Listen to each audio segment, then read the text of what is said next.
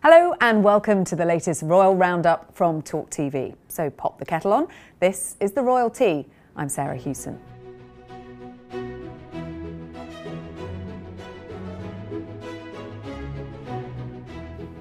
On this week's show, Diana's former butler claims he has secrets to tell Prince William and Prince Harry.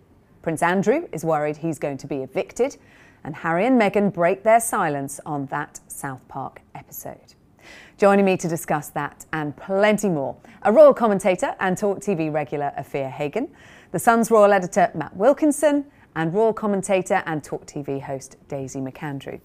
Prince Andrew, as reported by Matt, is worried he'll be evicted from his £30 million home due to slashed royal budgets that would leave him struggling to afford the maintenance costs of the vast property. Now, Matt, he'd been given a £250,000 allowance by his mother out of private funds. What's happening now? Is that going to be scrapped under King Charles? I mean, we're reaching an end game for Prince Andrew at the moment, because for many years, particularly in the Queen's later years, she was ring fencing him, she was looking after him, and she was funding him after he left as a working royal. Charles is now taking over the palace purse strings, so he's now running the Duchy of Lancaster money, and we are told that in April, new tax year starts, he will be saying to his brother, "I cannot afford to pay you the same amount of money as my mother did." Now that means that he will struggle to fund his life, struggle to pay for the upkeep of Royal Lodge, a £30 million house in Windsor, and if he cannot afford to run it, then he feels he's gradually being eased out of this vast house that he thought he was going to have for the rest of his life. It's going to be fascinating, isn't it, to see this unravel, because if he really does end up moving out of that house, just, I hate the word, but the optics of that are very, very dramatic. You know, son of the Queen being forced out of a house because, you know, admittedly, a lot of people would say because of his own actions, but officially nothing's been proved, you know, of his misdemeanours. And actually moving out of this house that was his grandmother's house, that apparently he spent £7 million on renovations. I mean, if he's to be moved out of it, if it is, you know, he thinks he might be out by September. That's how quick it could be. But if he is to be moved out, it's because he is no longer a working royal and doesn't receive the funding for that lifestyle. Okay, so I mean, and it is vast, isn't it? I mean, it's a 30-room mansion, huge grounds, including a driving range. I mean, I wonder how many people will actually feel any sympathy if he has to downsize. I mean, not a lot of people will feel any sympathy for him. And you very rightly said, Daisy, that nothing has been proven, but the allegations are still there. There's a lot of an air of there's no smoke without fire. He can't work, so he can't earn any money. Exactly. And he isn't a working royal, so he doesn't need that amount of money for his upkeep. He's not working to earn it, and he doesn't need this vast property. I think he just needs to quietly retire and fade into the background, not in a £30 million house. But it is a home that he shares with his ex-wife, Sarah Ferguson. She reportedly now wants to earn the money to support him now. Yeah. But we're going to see big changes, I think, this year. And we will not be sitting here in a year's time discussing Andrew's situation as it is now. I think things will change. I think he's in a more definitive way. His role will be after the coronation, clarified. Exactly. I think both him and Sarah are working as a team to find a way. We want him to find, as I say, we want him to go away and retire or find another job or downsize to a smaller house. And I think the way things are going at the moment, he doesn't really have a massive team. He doesn't really communicate with the palace. He doesn't have a communications officer. Okay, so all the stuff that's happening at the moment, it's not being spun or anything like that. These are raw facts that are coming out of Andrew's dire situation. But he is making, I think we will see in about a year's time, possibly, or even sooner than that, after the coronation, we'll see huge changes with his life, with Sarah with him. What about potentially eyeing up a move to the United States, which has been mooted, Daisy? I was just about to say that. In fact, I could have entertained that idea before the Dufresne case, before the settlement and all that, because of course he now is much more famous in the States, infamous in the States than he was before. But if you cast your mind back, actually Fergie, Sarah, has earned quite a lot of money in the States. She's been, the spokeswoman for Weight Watchers, and she's done a lot of interviews that she's been paid for. She's actually done okay as far as her own PR and business interests in the States. So I could have seen that happening. I could have seen, if he was in disgrace in the UK but not in the States, I could have seen them going there. But at the moment, I really can't. My understanding with this is that we're told he's casting an eye over Harry and Meghan's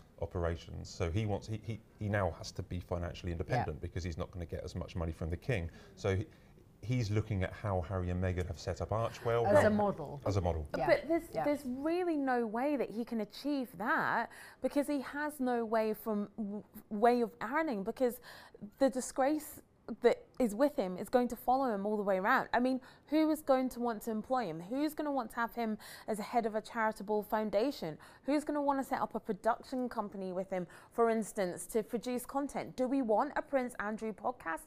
I don't think so. I completely agree. A Netflix series? No, I'm good, thanks. Actually, I can see, not necessarily Netflix, but I can see a broadcaster paying him to do, a from the heart, spill the beans, all that stuff. Not paying him to be an employee in the way that Harry and Meghan have done that.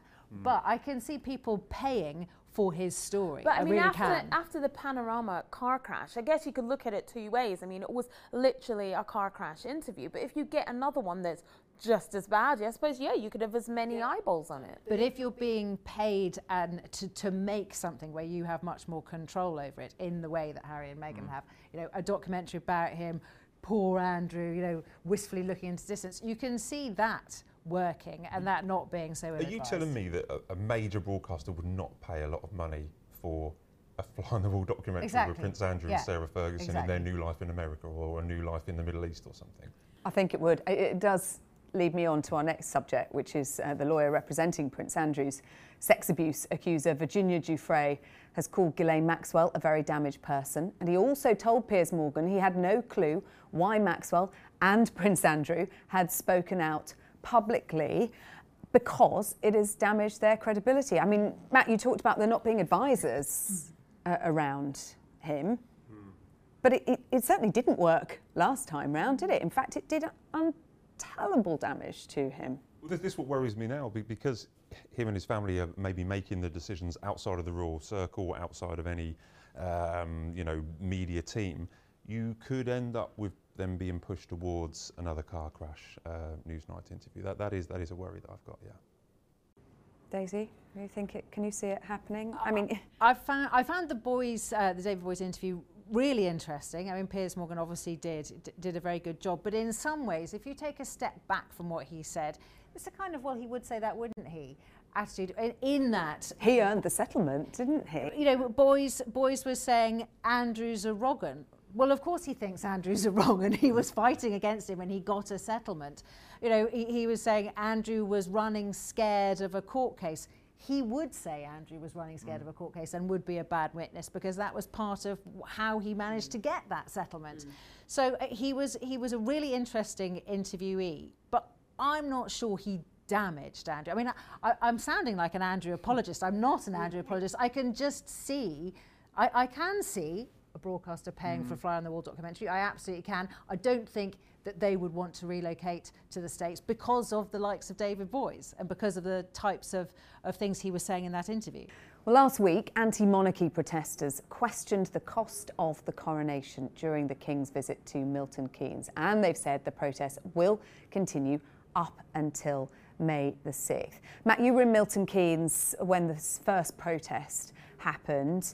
I mean, will it faze the King at all? Well, no, he actually veered very close to the protesters. There was a small group of about 20 people from a political group called Republic. They've not held any protests since the Queen's death that I can think of at jobs that I've been to. They were quite vocal. They're very, very well behaved. But it's a free country, and I think the King and his organisers and us are more relaxed about an official designated protest group being at these events waving placards than the lone egg thrower or someone shouting out abuse. I mean, let's have a chat about it. It's a democracy. Some people don't want a king. Let them protest and we're not hiding away from it. The cost of the coronation is a discussion that we're going to have continuously until it happens in May. So a lot of people are going to feel the same way.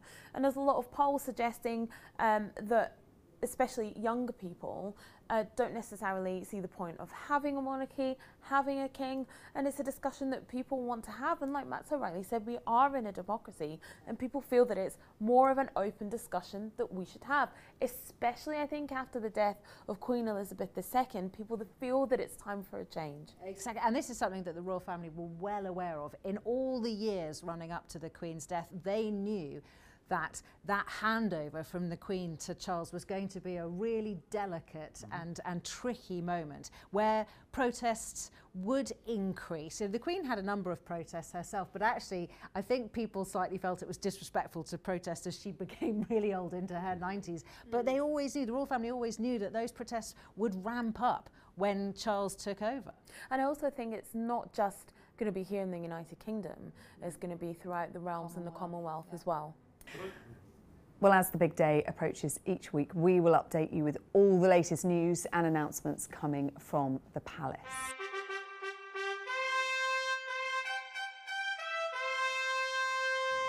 An anthem written by Andrew Lloyd Webber is one of 12 new pieces of music commissioned by King Charles for his coronation. The monarch has also asked for Greek Orthodox music to be played in tribute to his late father, the Duke of Edinburgh, who died in 2021. It will be performed by the Byzantine Chant Ensemble. I think the music is going to play a big role in this ceremony, isn't it? And certainly something that the King is very much involved in. Yeah, definitely. You know, he's such a hand in sort of orchestrating, for want of a better word, these things and making sure the music is perfect and getting the best musicians possible to write these and perform these pieces of music. But what I really want to know is, and I've said this before, are we going to see all 5 of the Spice Girls reunited on stage for the concert? The concert at Windsor Castle, yes, the day after the coronation. Sunday. Matt, do you have any insight for us? Well, they won't be in the Abbey, that's for sure. They're not getting the reunion back into the Abbey. Not going to put on their choir robes. No, exactly. I mean, look, we don't know, but there is plenty of speculation. I think there's plenty of hope that the Spice Girls. Who do we know any confirmed names? Well, no one's officially confirmed, but we've reported that Lionel Richie's attending. And Lionel Richie, I think he was a trustee of the Prince's Trust International, so he knows Charles. He's quite good friends with Charles, and so we're told that he's been approached and he's accepted. And just a reminder, if you want to enter the public ballot for tickets to that coronation concert at Windsor Castle on May the 7th, you have just 1 week left. It is closing on the 28th of February.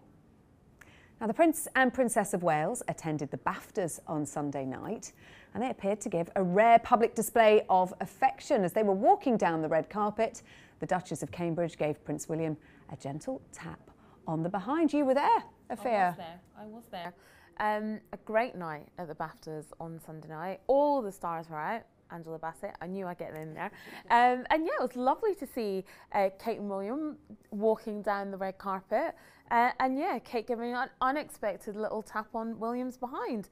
And I mean, why not? I wouldn't necessarily have done it, but I'm happy for her. Are we sure it was deliberate? It looked to me like a bit of an accident. A bit of a hand, yeah. I think it depends which angle you look at it, but royal fans went mad for it. I think we like to pretend that it was a nice little tap on the behind, a nice little between moment of a couple. affection. But do you know what I didn't like? And I think this is, you know, I've talked before about how much we discuss, you know, what our royals wear, and especially when it comes to Kate and Meghan, the comparisons of what they wear and what one wears and what the other one doesn't wear.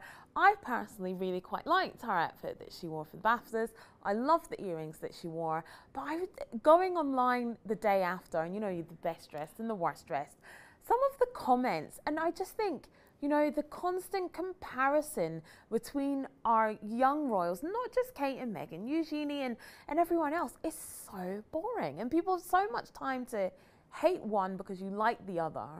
But whole industries grow up around this, though, don't they? Because those earrings then sold out and are now from Zara, and they're now on eBay at extortionate amounts of money. If you remember in Spare, that you mentioned about Spare earlier, but Kate and William are both painted as kind of cold in that, when they don't hug as much, you know, they're not used to Meghan hugging and stuff like that. But I've seen Kate and William together on jobs. They're very professional, but they are tactile away from the cameras. They're professional on the job and they do the job and they speak to people, but they look very much like a couple in love. And I don't think it was an accident.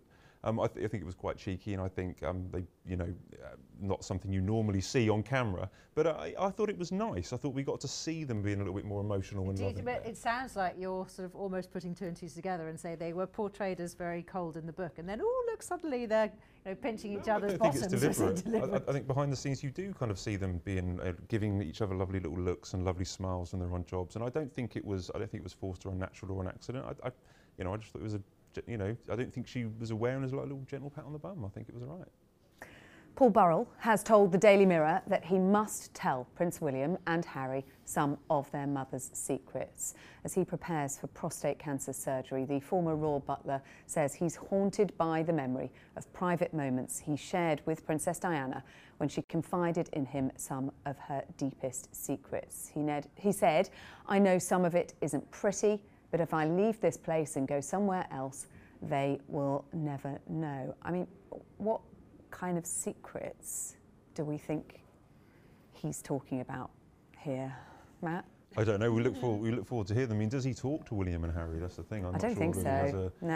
As an open line to them. But look, he was there at some of the most important times, and we know in Harry's book that he doesn't recall much of his mother's life, and he was researching Diana's life. So there was probably an opportunity then for Paul to talk to Harry when he was researching spares. Well, Harry's very rude about Paul Burrell in his book. I don't think either of them are particularly close to Paul these days.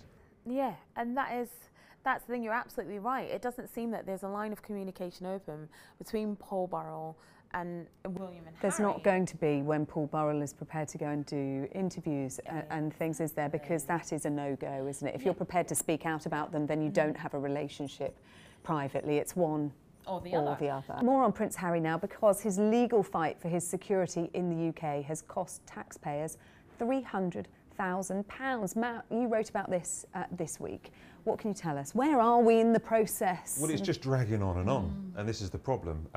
There's an irony here, because he said that he made an offer to pay for the security so the taxpayers didn't have to foot the bill for the Met Police security that was stripped when he moved to America.